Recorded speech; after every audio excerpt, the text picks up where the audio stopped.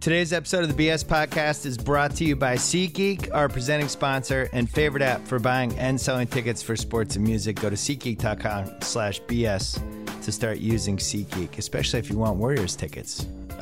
Don't forget to download the free SeatGeek app and our promo code BS. SeatGeek earns you $20 upon your first purchase. Today's episode is also brought to you by Simply Safe. There's no better way to protect your home. Remember, any home security that says it's free has a huge contract and conditions attached. Simply Safe, no long-term contracts, and the best 24/7 protection possible for just $14.99 a month. Visit simplysafebuild.com to get my 10% off discount. Today's podcast is also brought to you by my new website, The Ringer. Don't forget to subscribe to our upcoming newsletter, which launches in mid-March at theringer.com. Follow us at Twitter, @Ringer, and Google some stuff today because we announced that we're teaming up with Medium to create this website. This will be the first premium content website that they have ever created within the whole Medium infrastructure. We're excited. Those guys are great. This will be fun. All of this stuff is fun. And you know what else is going to be fun? Having Andrew Bogut on the podcast. Let's go. Yeah. Clear enough for you? All right. All right, as promised, from the best team I've seen in 20 years, Andrew Bogut, you are the first Australian that we've ever had on the BS Podcast. Congratulations. I'm highly honored. I figured you would be. Your team is 50-5. You were on a variety of lottery teams, half-decent teams. You're on a good team. You're on, obviously, a championship team last year. 50-5 is insane. I mean, just walk me through what it's like to just walk to the arena and say the odds are we are winning this game.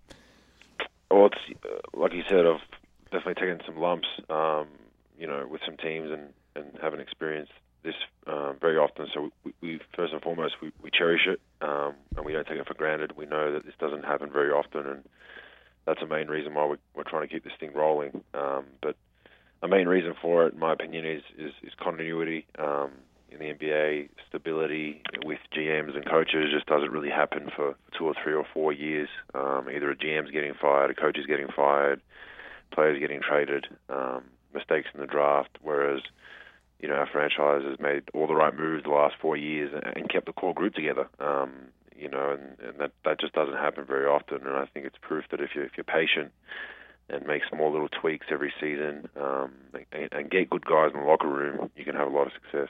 In Milwaukee, would you have 4 coaches before you got traded? I had 3.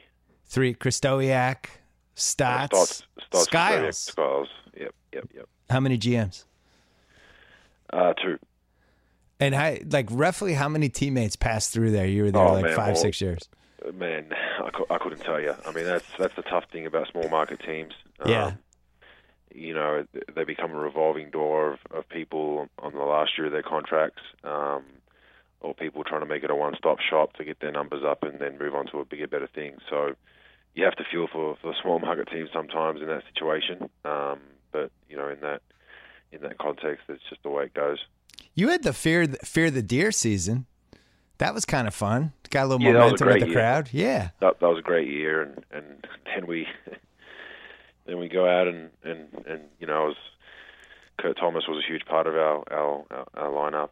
Luke Ridnour, a couple other guys, and then we just let them walk, for basically nothing to other teams. And then they tried to be too smart and brought in some guys that didn't mesh chemistry wise, and it all just went downhill after that. So that's a prime example of sometimes being happy with what you have and then just trying to make minor tweaks rather than trying to hit a home run, and we tried to hit a home run, and unfortunately it got caught.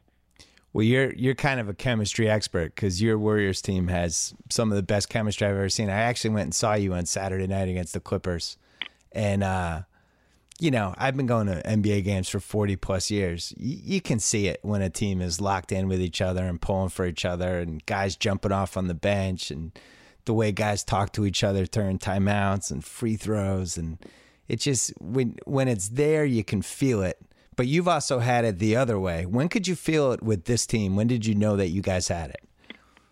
I think probably, later in Mark Jackson's tenure, so probably, 3 years ago, we knew we had the talent to beat anybody on a given night. We just didn't have, kind of the experience and the direction to do it. And then obviously Steve came along, and it wasn't, smooth sailing with him. Obviously early on in the championship year, we obviously were trying to cut down turnovers, so he was getting on a lot of guys and trying to change the way we played, especially offensively.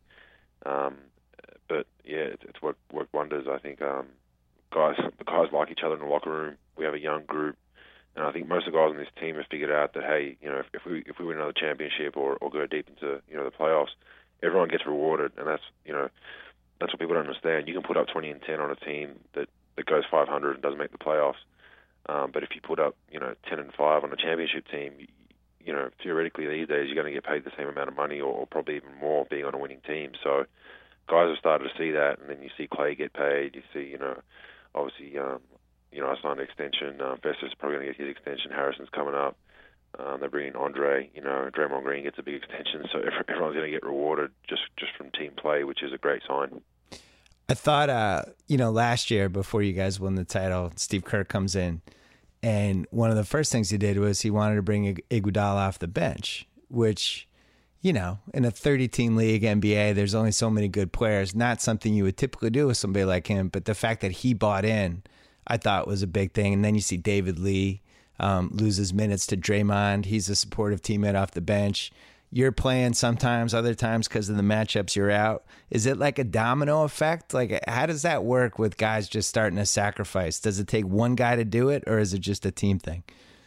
I think it's a team thing. I mean, what Andre did was commendable. Obviously, he started his whole career and, was an all-star in Philly, I believe, for a year or two and put up big numbers. And then for him to buy into that, when a guy like that says, okay, I'm going to accept this role and do my best in it, no one else has any excuse to gripe and moan and bitch. So I think that kind of set the tone. Obviously, David Lee was a huge part of our run, but Draymond obviously took that starting spot, but David Lee still came off the bench and provided a spark for us. As you said, later on in the finals, I didn't play the last two games, but was more than supportive and understood the matchups and what was working. So there's games, as you said, there's games we go big, there's games we go small, and the best thing about that is, for the casual observer and the casual fan, is you look at our bench and you see guys supporting each other, like you said. That works wonders. Everyone thinks the Warriors are a small ball team, but you're about as old school of a center as it gets. Why do you fit in with this team? Would other centers not fit in as a specific set of skills that you bring to the table? When you look at the other guys in the league, why is it you? I think just being part of a ball movement offense that's predicated on ball movement and reads. I like to think that I'm a pretty high IQ player out there that can read back cuts and make the right pass. And I'm not a guy that plays well on an isolation team, so that's number one. Defensively, obviously, protecting the basket first and foremost, and just being a physical presence, using my fouls, setting hard screens. When you got Steph and Clay, if I can try and get a piece of their man's body and set a good hard screen, a lot of times I'm going to be the one that's open and I get easy dunks or lob dunks. And you see that a lot in our games. So just being physical out there, being a presence, and then obviously when we go small, it's like flicking a switch because we go from the a bit more of a lockdown defensive physical team. When we go small, we're all of a sudden running and gunning and full throttle. So I really like the fact that we can play different styles. And our game, the other night in Atlanta was a prime example of it. We need some stops in the fourth quarter and won the game with our defense instead of our offense. So it's a very multifaceted team. You mentioned your screens. My old colleague Zach Lowe once wrote a whole piece about, I think he called it the bastardry of your screens. Yeah. The little tricks that you have, what are some of those tricks? Just setting hard screens. Look, I mean... Come on, it's more than hard screens.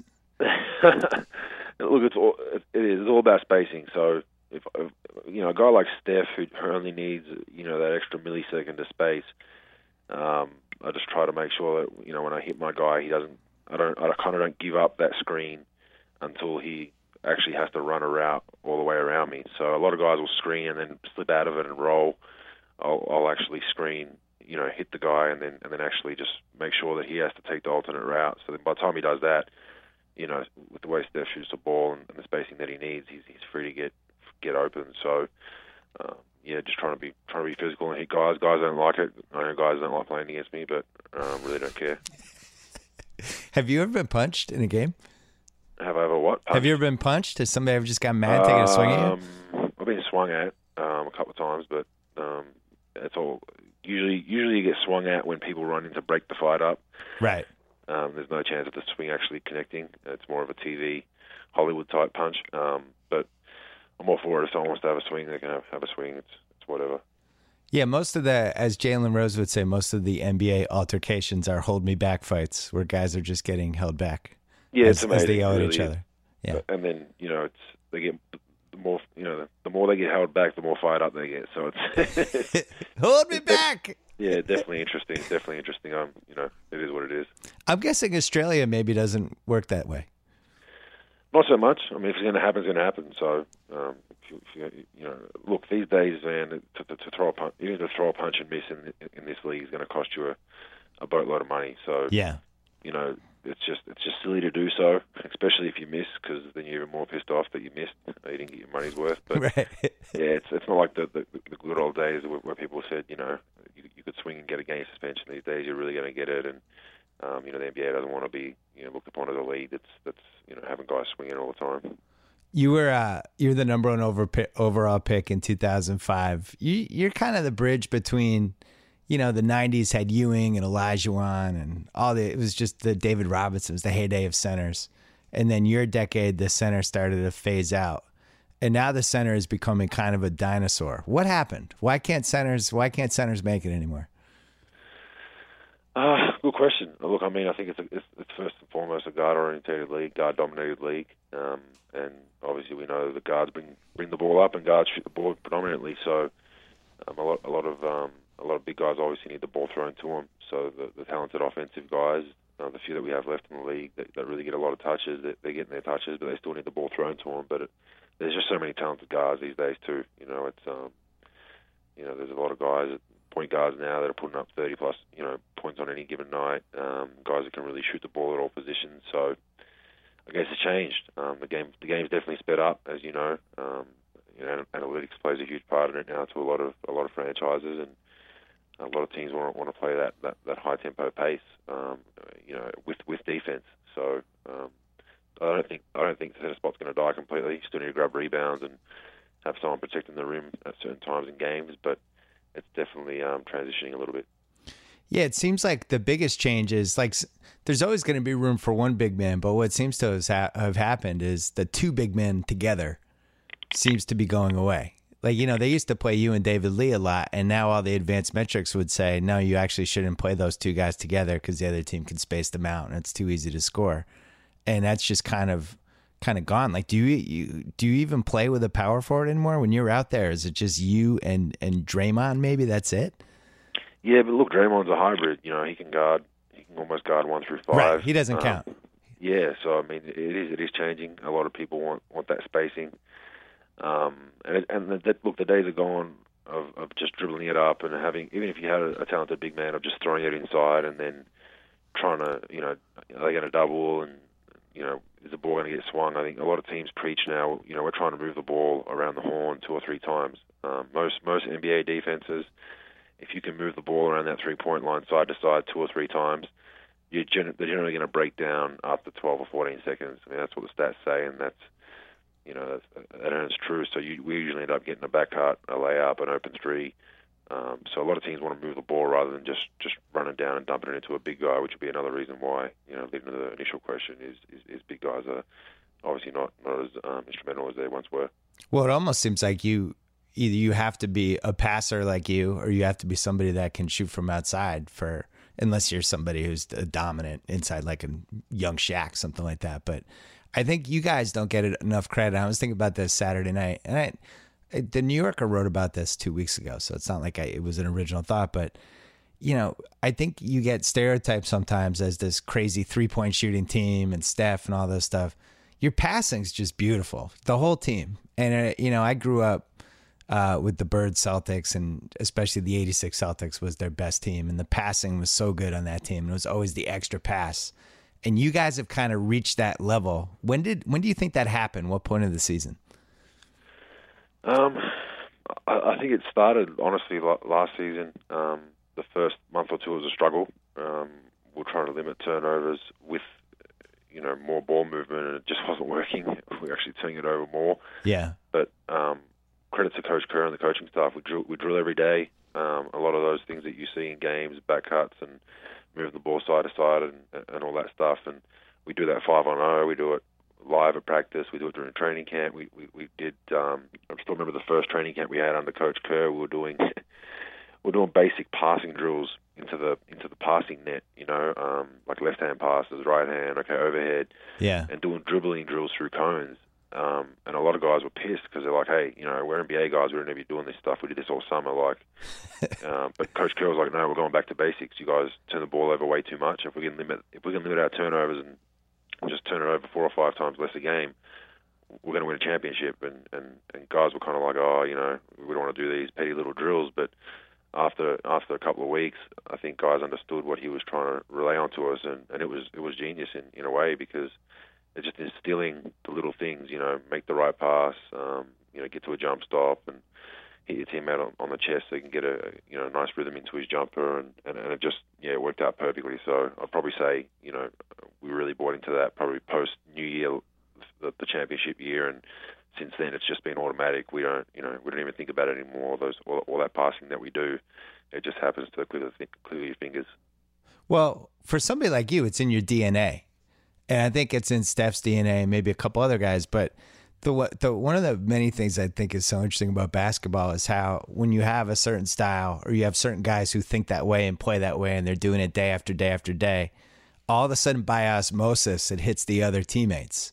So I'm sure there's guys on your team that on a different team maybe wouldn't see it that way. But it's amazing how it just spreads. And then watching Saturday night, Draymond's going to take a 3. The Clippers defense stops like he's going to take a 3. Steph's under the basket, and at the last second he changes his mind and just hits him for the layup. That's like, for me, the last level of basketball when you're thinking that way. And it's just so cool to watch. You must just be thrilled because that's as I said, in your DNA, right? Oh, you're 100% right. Look, and in saying that it actually trickles down to guys that aren't used to doing that, it does. I'm not going to mention names, but the last couple of seasons we'd have a guy that would kind of catch the ball and hold it, and maybe would try to go one-on-one before anything. Whereas now it's just automatic. It's like you've got guys that weren't known as great passers or making the right play, making the right play and making great passes and swinging the ball, and it's just fantastic to watch. Anderson Varejao, who obviously was picked up by us a couple of days ago, was sitting on the bench yesterday in the Atlanta game. I think it was towards the end of the second quarter, and he looked at me. He's like, "Man, like this is so different to where I was. You guys move the ball so well. Like right. Everyone just passes up a good shot to get a great shot, and that it kind of hits you like, hey, yeah, this is normal to us, but for someone from the outside looking in or on a different team, it's like we're what are these guys doing? How are they doing it? But we kind of see that as normal now. We're taking a quick break to discuss our friends at SoFi. It's a new wave company that is reimagining how to succeed in the financial world. SoFi realized that banks aren't going to fix banking, so they brought some Silicon Valley smarts to figure out a better way. Unlike the big banks, SoFi is designed for the 21st century. They're progressive, they're nimble, they are innovative. They don't judge their numbers based on a FICO score. Instead, they look at their potential, and if they show promise, they will back them for life. And because SoFi is not a bank, they can provide services and rates that the banks cannot. Anyway, if you're looking for a financial partner designed for the 21st century, visit SoFi.com and discover why banks aren't the future of banking anymore. Terms and conditions apply. NMLS number 1121636. Again, that is SoFi.com. Back to Andrew Bogut. Do you need an Australian teammate on the team now that Barbosa and Varejao are together? Do you feel threatened by this?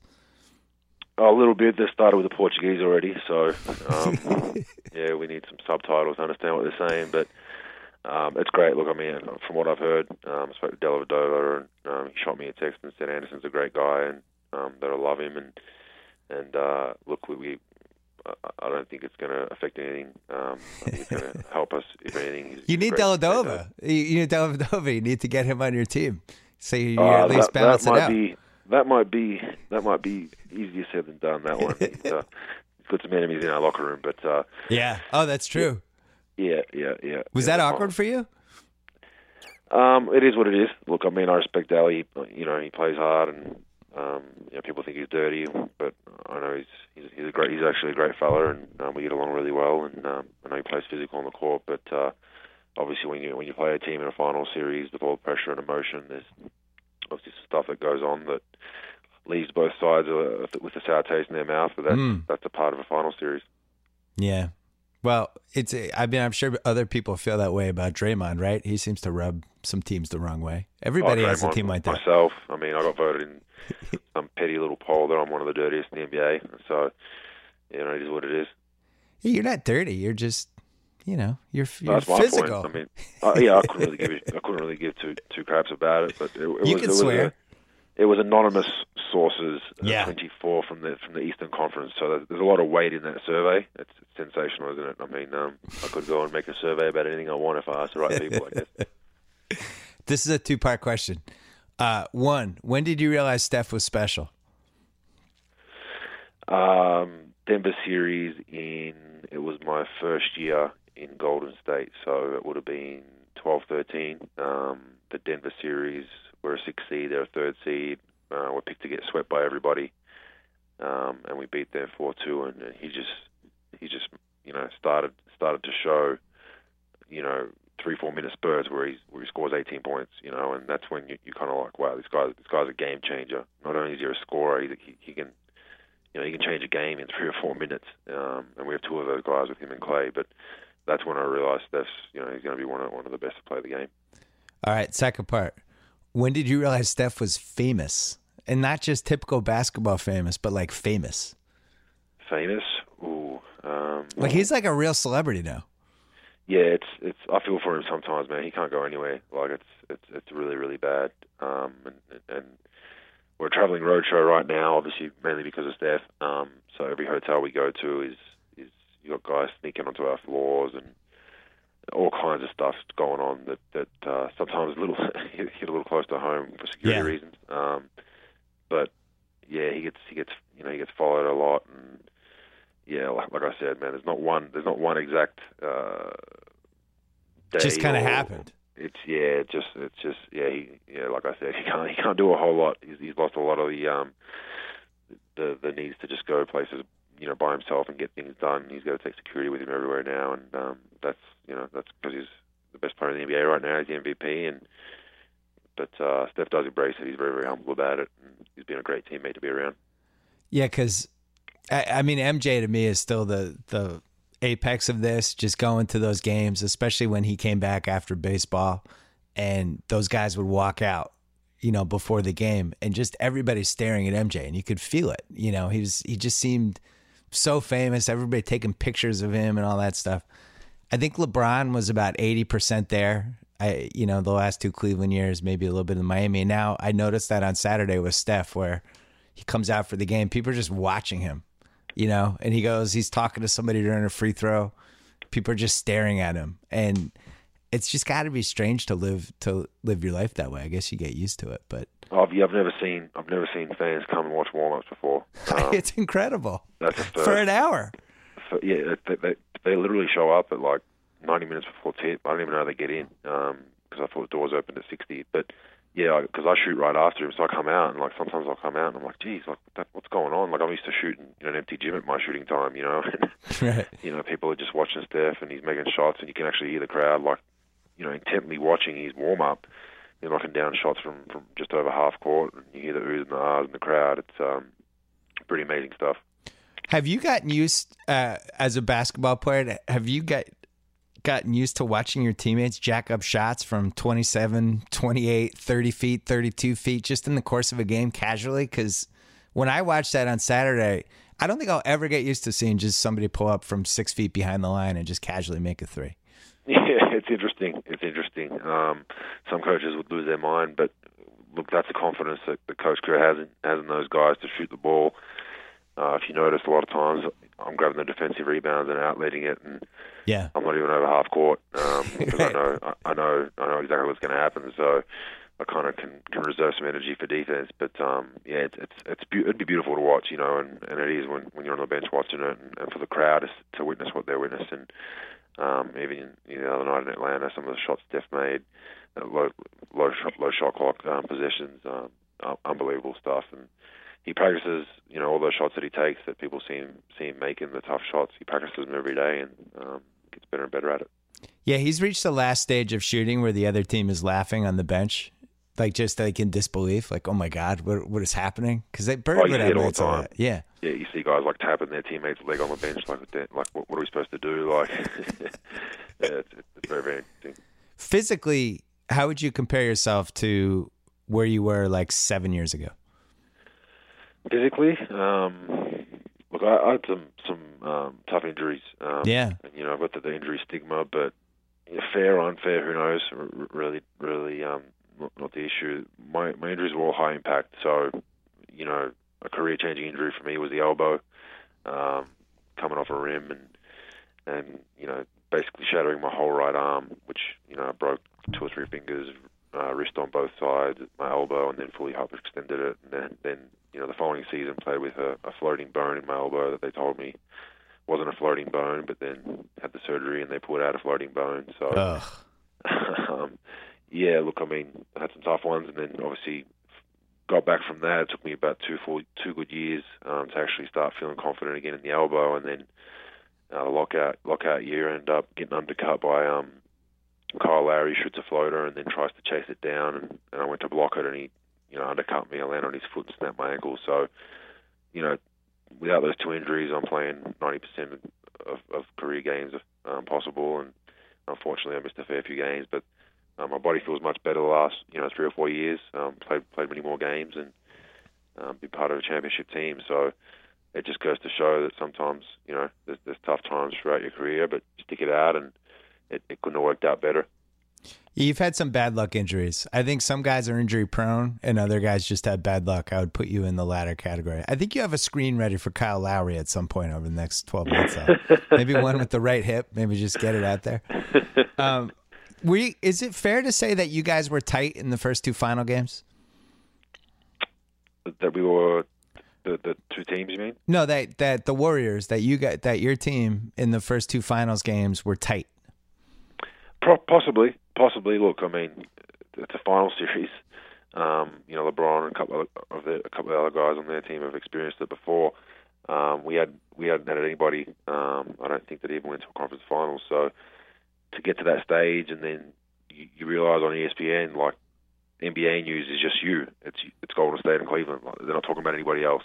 So there's no Eastern Conference, Western Conference. It's a lot of extra attention and pressure, and obviously we struggled a little bit. Our flow offensively wasn't great, but we got it 1-1 and went back to Cleveland and back against the wall. We made a few adjustments and got it done. Yeah, because I think Draymond is the litmus test guy for your team. Like, I knew you guys were going to win on Saturday night just in the first 2 minutes, just watching him kind of bounce around with that happy look on his face. I think partly because Jay-Z was there, but his chest is out, he's yelling, he's yapping, and that's when I know you guys are locked in. And in that finals, he wasn't like that until Game 4. And then when he was like that in Game 4, I was like, oh, here we go. This is done. They have it now. It seems like the whole team feeds off him. And I also, it seems like he's important to Steph from a swagger standpoint, because I'm not sure Steph is naturally like that. What do you think? Yeah, look, he's a heart and soul of our team and the motor. So when he's out there talking trash and messing with the crowd and going crazy at referees, we know it's eventually going to turn for us, whether we're down or whether we're up in that game. And right. He just does so many things that even don't show. He's getting his stats now. He's getting the triple doubles, but even before that, like, he does so many things that don't show up, and he's got a high basketball IQ. And that's a staple of our team as well. Most of the guys have a high basketball IQ, and he came through a great system with his Michigan State. It just goes to show you that, his first couple of years in his career, they didn't know whether he was a 3 or a 4 and where to play him. He was playing limited minutes, getting DMPs, and look at him now. It's a sensational story, and he deserves it. He works his butt off in the gym and in the weight room. Did he celebrate the most out of anyone on the team after you guys won the title, or was it someone else? I have him as a minus 200 favorite. Draymond, yes, he was up there. Smokey was Klay Thompson though. Wow, Klay Thompson. I didn't have him. He was like a plus 500 candidate. Oh, Smokey, yeah, big Smokey. He's a great fellow, Klay. He's had a good time. So he was enjoying the pools there in Vegas. That was very good. But Draymond's definitely, he's the MVP off the court for us for sure. So you went to Vegas for after you won the title for how many days as a team? We went for, what was it?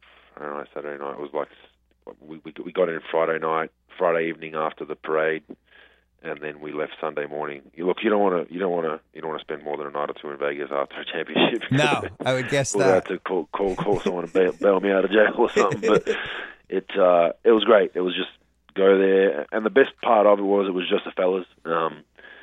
So it goes to show our team again being close. We wanted to celebrate it with just the fellas. It's a long season. Yeah, the ups and downs, and to go and celebrate it with the guys that you went through those bumps and grinds with, and have some drinks over and just let loose was sensational. I'm a huge Steve Kerr fan. I've known him for 10 years, and I always thought he was going to make for a great coach, and said this repeatedly in various platforms. I'm wrong all the time, but this is one of the times I was right. One of the reasons I thought he was going to be great was because he played for Phil Jackson, he played for Popovich, and he played with MJ, and he was in all these huge situations and learned all these different lessons about teamwork and chemistry and winning and what it takes and all that stuff. When did you buy into the whole Steve Kerr thing? Probably from the start. Look, like I said, that story about doing the fundamentals, I think it was something we needed to wake us up, to say, hey, you guys are talented, you guys should be a championship team. There's no excuse for you guys not to be contending. Here's some basic drills we're going to do, and he stuck to his guns. Was there a moment? Was there a moment there in the playoffs when you guys were unsettled or whatever, and all of a sudden he came in as the calm guy with 5 rings and gave some speech or some note of wisdom or anything that you were like, oh yeah, this guy's won 5 titles? A little bit, but he's always so even keeled. It's amazing. When he gets angry, we know we're really messing around. But nothing specific. He's not a rah-rah guy. He's not a quote guy. He's not a guy that's going to try and get guys revved up, which is the beauty of our team.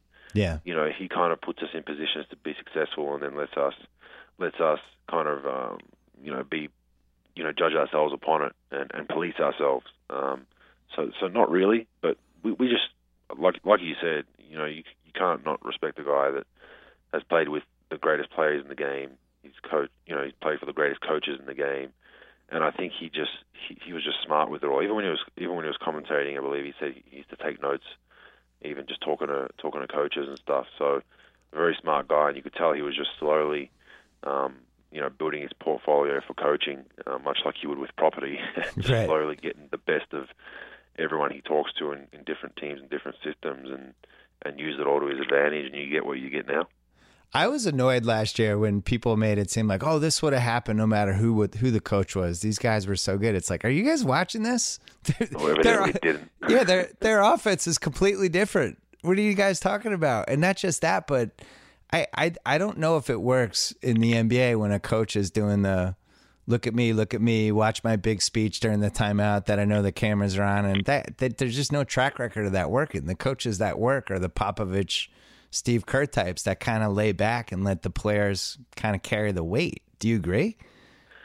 Yeah, look, I do. I mean, like I said, you got to instill a good culture and a good system where everybody feels comfortable. Not just one or two guys, or not just your favorites. And I think Coach Kerr does that. And then you got to let them police it themselves to an extent. A coach provides direction and puts you in positions to be successful, like I said, and Coach Kerr does an unbelievable job with that. And the staff, look, the staff, there's no ego about our staff. We have one of the most laid-back staffs in the league. You got Luke Walton, who's right. You can't get more laid-back than Luke, a great fella. Collins is great, Bruce Frazier. We got a bunch of guys that just come to work every day. They know what their role is and what they need to do. As you know, on NBA teams, sometimes there's some infighting even within assistants, and guys trying to knife each other, as we've seen in numerous teams. Somehow guys end up from behind a bench to the head coach within 3 months, because they, befriend the owner or whatever it is, and it's just so bad to see, and it's the dark side of the business that people out there don't see. So we don't have that, and it's sensational. But to say that we would have won it anyway, no matter who coached, that's kind of a slap in the face to Coach Kerr and the staff. Was that one of the many reasons why you had your NBA championship ring fitted for your middle finger? Oh, no doubt. I mean, it's look, we copped our fair share of criticism throughout, the Warriors' tenure since I've been here. It was, they're just a regular season team. They don't play defense. Then we start playing defense. It's like, oh yeah, but they're still a high-scoring team. They're not going to win it, and then blah blah blah, and then they shoot too many threes, and then they don't have a guy who can throw a two on the block that's going to give him 20 and 10 like Memphis do. There was always something, and then all of a sudden we win it, and it's like, oh, they were lucky that that won't happen again. So it's just the best way to remedy that is get a ring and just put it on your middle finger when they take photos of it. I loved it. It was great. I'm going to be the only person who doesn't ask you about A, do you guys think you guys have a chance to win 73 games? And B, are you guys really thinking about it? Because there's no way you're not thinking about it. You guys have a chance to be immortal. I don't understand how anyone on that team wouldn't think about it. But with the rigors of the schedule, and, I was looking at your schedule coming up. You have some tough road games left. You got OKC twice. You got San Antonio twice. In your head, is it even realistic for a team to go 73-9? Does this just seem like surreal? Oh, it does. Look, to say it'd be done in this era too is, tough. When you look at how good the Bulls were and what they did, it's an unbelievable feat.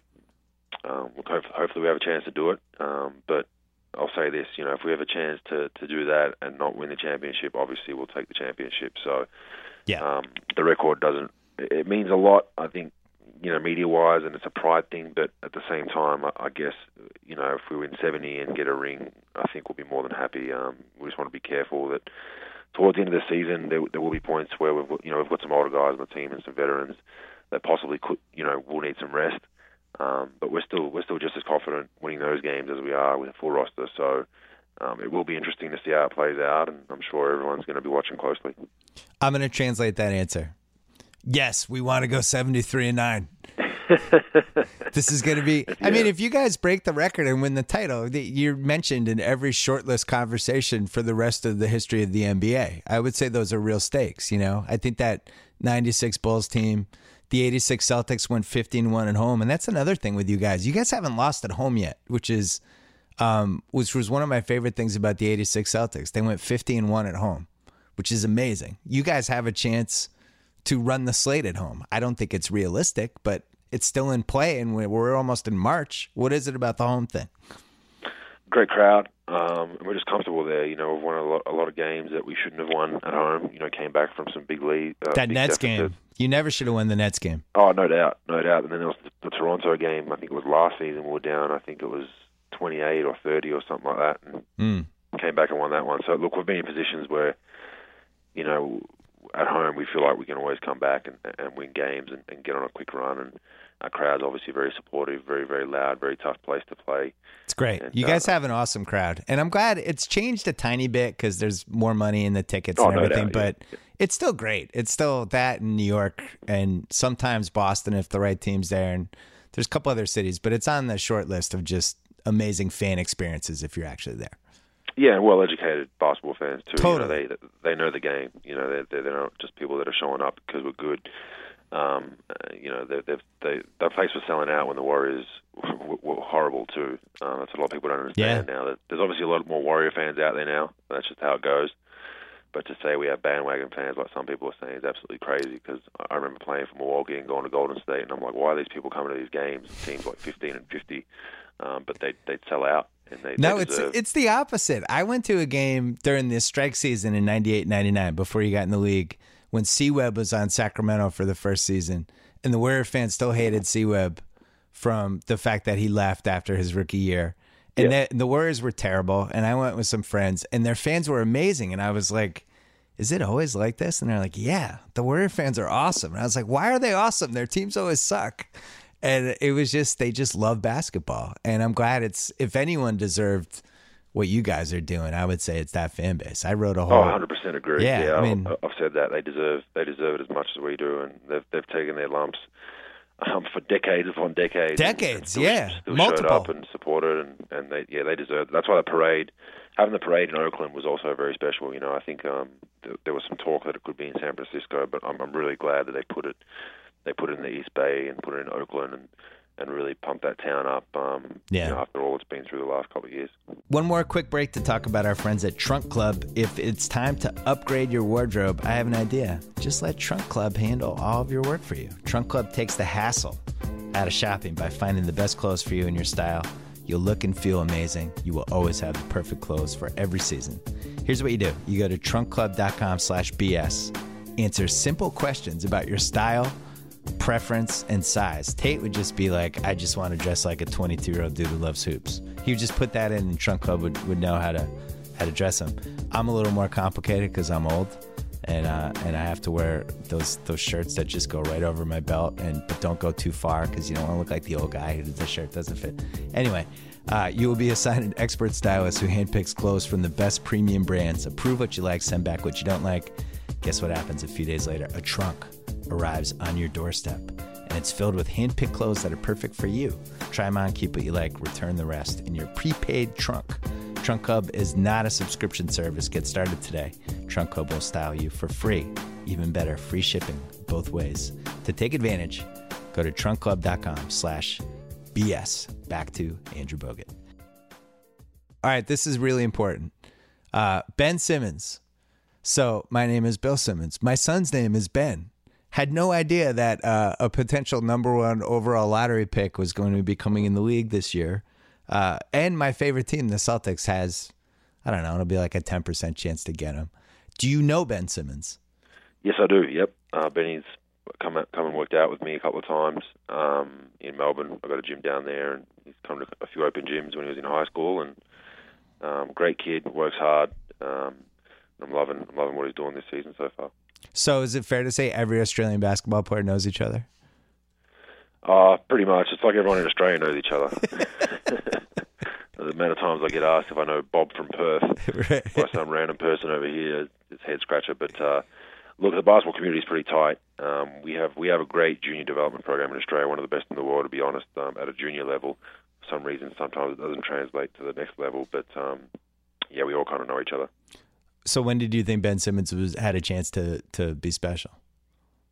High school. I mean, he just, he had that run his last season in high school where he was just dominating everybody he played against, and he's got a bit of a swagger and a chip on his shoulder. I remember every time they'd hype up a high school game where he was going against another All-American or another guy that's competing with him to be the best player in the nation. He'd absolutely chew him up and spit him out. So I kind of like that about him. He's got a bit of a angry chip on his shoulder when he plays the game, and I think if he keeps that up, he'll have a chance to be a very good player. Wouldn't it be against the law for an Australian basketball player not to have that chip on their shoulder? Yeah, somewhat. We all kind of have a little bit of the. I can't really say what word we use in Australia, but use your imagination. Okay. We'll have a little bit of that in us, and we're ready to go. We're ready to go to blows at the drop of a hat. But then after we go to blows, we're happy to have a beer with you afterwards.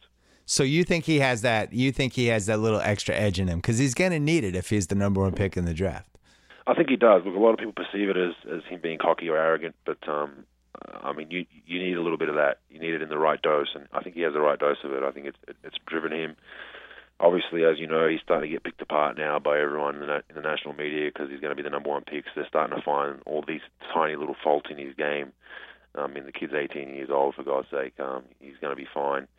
But he's embracing that, and he's I know he's in the gym even more than he was before with all this, with they're nitpicking his game, and he'll continue to work hard, and I think he'll be, like I said, I think he's going to be one of our, he probably will be the best Australian player to play in the NBA. I'm worried about his outside shot, and I've watched a lot of his college, and I'm just rooting for him, and I just like him. I met him last year. Like, I want him to be great. And as you said, he's 18. But on the other hand, he won't shoot from 15, 16 feet. And that's going to be the thing that determines whether he's, a franchise guy or just a good player, because everything else is there. Like he's passing, rebounding, defense. Like he has it. He has total package, but he's got to make that 18-footer, I think. And I'm sure is he the type of guy who's going to be in the gym all summer just shooting 10,000 of them?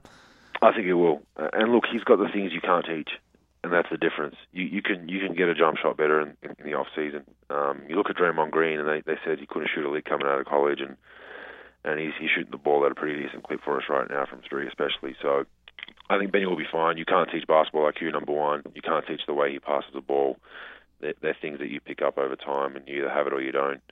I think his shot, there's plenty of players that came out of college and high school that haven't had the most steadiest of jump shots, that have transitioned and put the work in the summers and get with a trainer, and he'll be fine. I know he works his butt off, so I don't really have any stress on that side of things. Do you have a borderline illegal screen waiting for him next year or no? Nah, Benny's my man. I'll try to keep away. You're gonna hold back? Oh, you're gonna hold back? Unless we're in the finals. Well, me and Daly went out in the finals. I put him in the front row a couple of times. But that's how it goes. But when the chips are down, we're still battling to win for our team, and we'll see what happens. He might be in Philly, so he might not have to do anything. That's true. You might not see him for twice a year for the next 10 years. I hope that's not where he ends up. It would be more fun if he ended up in Boston. But it'd be a tough one to go there, obviously. But look, Philly's trying to do the right thing and rebuild, and I know the head coach there, and I know he loves Benny, so it wouldn't be the end of the world, but it'd be tough to comprehend all that. The frightening one would be if he ended up in Minnesota with Towns and Wiggins. Then it would be like, uh-oh. Yeah, that's a problem. Yeah, that's the most frightening story. And Exum, you think is going to be okay? Yeah, I saw Dante over All-Star break. He's doing okay. Look, I feel really bad for him because he was starting to turn the corner. Had a great summer league, and then comes over with us for the national team in Europe, and just random play. No one around him, and his knee gives way, and he does it. Does his ACL. So very tough for a young guy to go through that. So he's understanding the rigors of rehab and all that now, and he's in good spirits. He's a great kid, and I think he'll be fine. He'll probably be ready for the next NBA season. I'm not sure if he'll play in the Olympics because his 12-month period is right around when the Olympics start. So I doubt he can try and rush himself back for that. You're skipping the Olympics, right? Or are you playing? No, I'm playing. You're playing? Yes. But no Ben Simmons because they left him off 2 years ago. Is that true? You've done your research. Yeah, I done my research. I have to do research. When Ben Simmons is involved, I do research. Yeah, look, I mean, Benny's got a very, very busy off season with the draft coming up and figuring out where he's going. I know he's still a little burnt by not making the 2014 team, but dude, he's like 15 years old. How can he be mad about that? Can you call him for us and get him on the team? This is ridiculous. Can't you guilt him into it? You're like his uncle, big brother. You're big brother / uncle. We'll talk to him. But look, I understand it. Look, I mean, when I was going through my draft process, it wasn't the Olympics, it was the under 21 World Championships by then, and they were calling me, trying to get me to play in it, and with draft workouts and all that, it's tough. It's tough. A lot of pressure on you and going through all that stuff. So, look, we wish Benny the best. We know that if he has the opportunity to play in the future, we're hoping that he'll play. So you're going to try to guilt trip him into it. That's how I translated that answer. You're texting him. Do you text him a couple times a week about it? I was going to tweet him. He's on Twitter a lot, so I might have to start tweeting him weekly and just get some Australian fans to add him and give him the guilt trip. That's totally. The Australians could do good guilt trips. So if he played, let's say he played, just for the sake of curiosity, and you're playing, Dellavedova, he's playing? Yeah, Dellavedova, Patty Mills, Mills, Aaron. This is a good team. Yeah, we've got a solid team, man. That's what really excites me, and that's why obviously going to the Olympics with that squad, we have a chance. Who are your shooters? Well, Paddy's probably going to be our gunner from the outside. You can get it going pretty quickly. Do you have the 6'7" generic Australian guy who just makes threes? Oh, definitely, yeah. We've got a guy in Europe right now by the name of Ryan Brokoff. He played at Valparaiso a couple of years ago. Unbelievable three-point shooter. So there's some talks that he's getting NBA looks right now for next season. So hope that works out. But yeah, we have some guys stocked in Europe that are very, very good. David Anderson, who's played in Europe a number of years, played for the Rockets. I liked his game. It was kind of funky. Yeah, he's got that Euro up and Yeah. under, and he's really improved his three ball. So look, we have a lot of different guys, and then you throw in 6 or 7 NBA guys. I think just having NBA guys on a national team brings a different confidence. Yeah. The national teams that have NBA guys, it's just even from somewhat an intimidation factor of playing guys that don't have NBA guys, it just helps. I think it gives you a bit more of a swagger, and we finally have that. I can remember being the only NBA guy for campaign after campaign, and it's so nice to have other guys playing in the best league in the world. Andrew Gaze doesn't have any 6'4" kids who can just shoot 25-footers. That didn't happen. He does. I don't believe they play, but I think they're much younger. I think they're 16, 17 right now. So tell them to step it up. So best case scenario is at some point in the preliminary round you play France, because I really feel like you guys could knock France around and get in their heads. Oh, what's funny about that is Joe Ingles talks smack to Rudy Gobert about that every day, apparently. Joey's been telling me, so they get into it a fair bit about that. So that would be a very interesting matchup. Joe Ingles, that's another good one. You guys are kind of a Joey sleeper. Well. Yeah, we got a squad. We got a decent squad. So barring injury and everyone's healthy and feeling good going in, we like our chances. All right, so Australia really has to start guilt tripping Ben Simmons right now. He should really start taking the heat a little bit, because if he's in there and he's the number 1 pick and he's a Boston Celtic and then he's on the Australian Olympic team, I might just switch. If he's a Celtic and he's on, that might be it. I might just change nations for the tournament. Yeah, come over, we'll commentate some of our games. Yeah, I'm in. I've always wanted to go to the Australian Open. Everybody says it's amazing. Oh, beautiful. I couldn't afford it as a kid, to be honest. Yeah. Very expensive ticket, but now you can afford it. Oh yeah, but now I'm here in summer. I can't leave the 50-5 Warriors to go watch some tennis. Oh wait. Oh yeah, you're right. Do you go back every summer though? Right after the season? Yeah, but it's winter there. Yeah. It's winter during the summer here, and now I'm confused. Yeah, it's surprising, isn't it? It's a different hemisphere. It's funny how that works. Yeah, you broke my brain. Listen, good luck on this. This is incredible, man. And just the fact, I know you've been through some stuff with injuries and everything, that you landed on this team with a great bunch of guys and a great coach. I'm really happy for you, because sometimes in the NBA, somebody will play their whole career and they'll have bad breaks and then their career's over, and you found this kind of late in your prime nirvana. It's really cool to watch. Yeah, I'm very thankful for it. It's amazing. I talk about it a lot to friends and family, and like I said, it's just funny how things work if you stick it out. Yeah, cool. All right, we'll work on Ben Simmons. Good luck with the rest of the season. Thanks for coming on. No worries. Cheers. Thanks. All right, take care. All right, thanks so much to Andrew Bogut. That was fun. Our first Australian. Man, we got to work on Ben Simmons for that Olympic team.